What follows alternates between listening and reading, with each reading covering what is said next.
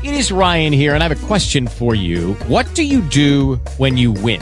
Like, are you a fist pumper, a woohooer, a hand clapper, a high fiver? I kind of like the high five, but if you want to hone in on those winning moves, check out Chumba Casino. At ChumbaCasino.com, choose from hundreds of social casino-style games for your chance to redeem serious cash prizes. There are new game releases weekly, plus free daily bonuses. So don't wait. Start having the most fun ever at ChumbaCasino.com. No purchase necessary. VGW. Void where prohibited by law. See terms and conditions. 18+.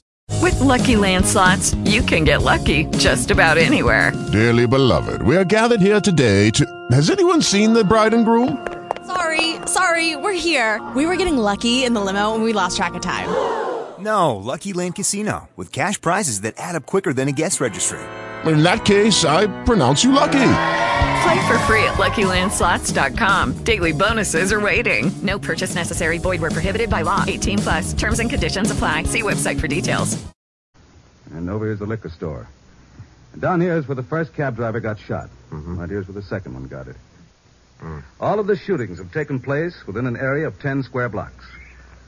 Okay. Tonight we're going to throw a blockade around that whole area. Good. It'll go into effect at 10 p.m.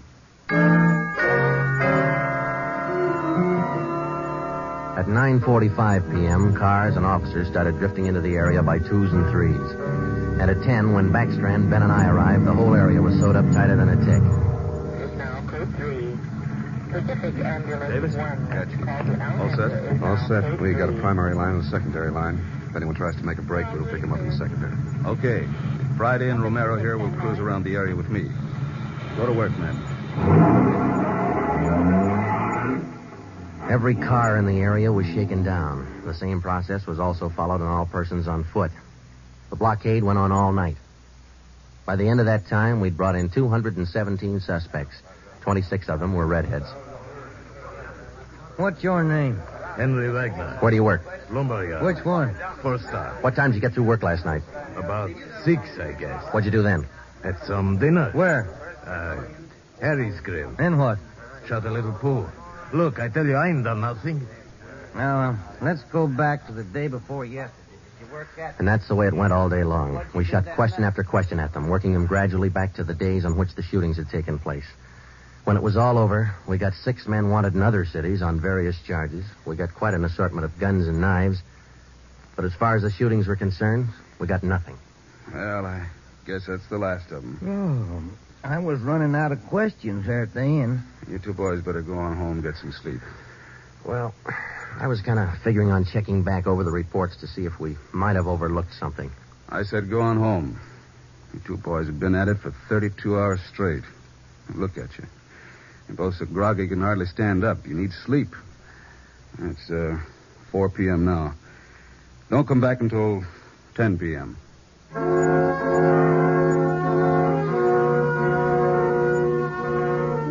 When I walked into the squad room at 10, Ben was already there. An informant had just phoned in a new lead. He told Ben he'd heard about a gang that had been hanging out down around the DeVere bungalow court in the south end of town. We knew that the DeVere was close to the Trapdoor Cafe, so we went over to talk to the manager. Joe, I've been meaning to ask you. You checked on how Williams is getting along? Yeah, I did. I called the hospital this afternoon. It's going to be all right. Oh, that's fine.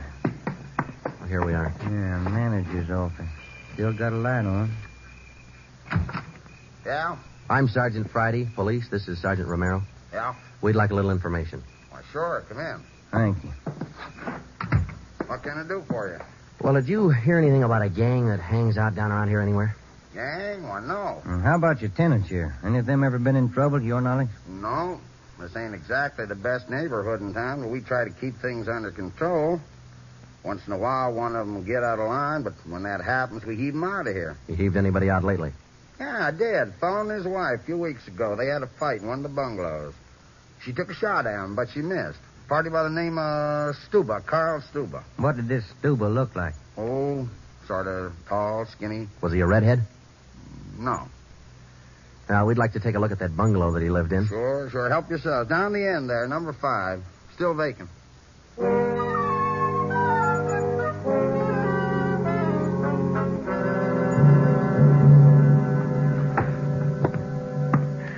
Well, I guess that does it. Stuba didn't leave a thing behind.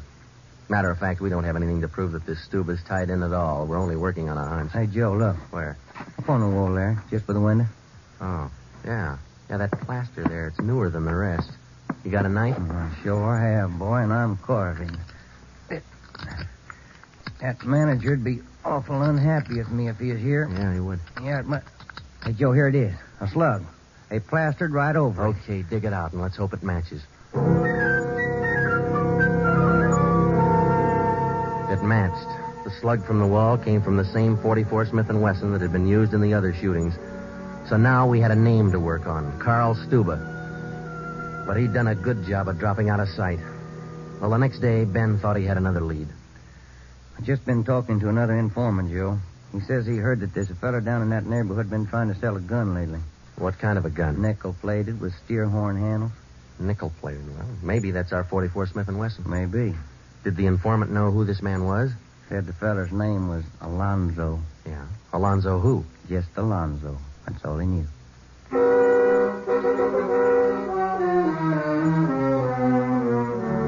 So now we had two names, Stuba and Alonzo, but no men to go with them. So we went back to making the rounds of the substations, interviewing red-headed suspects. We took a few of them to Williams, who was home from the hospital by now, but he couldn't identify any of them as the man who shot him. Still, we kept checking.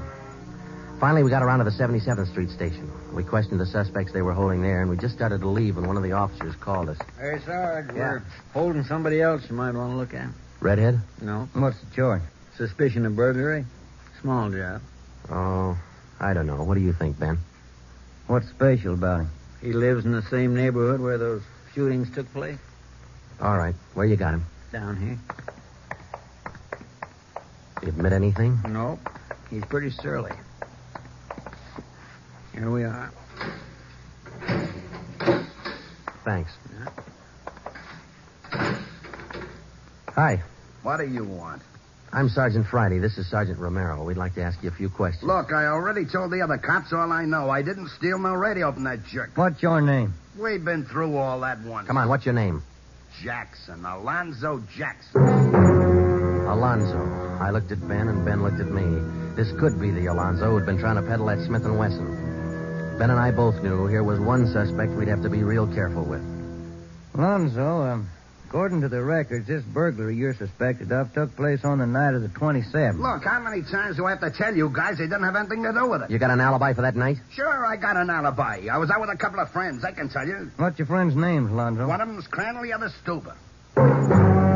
Stuba, the guy who used to live in the bungalow court. Well, we told Alonzo he'd have to produce his two friends to give him an alibi for the burglary charge, and he bit. He went with us, and he pointed out where Stuba was living now.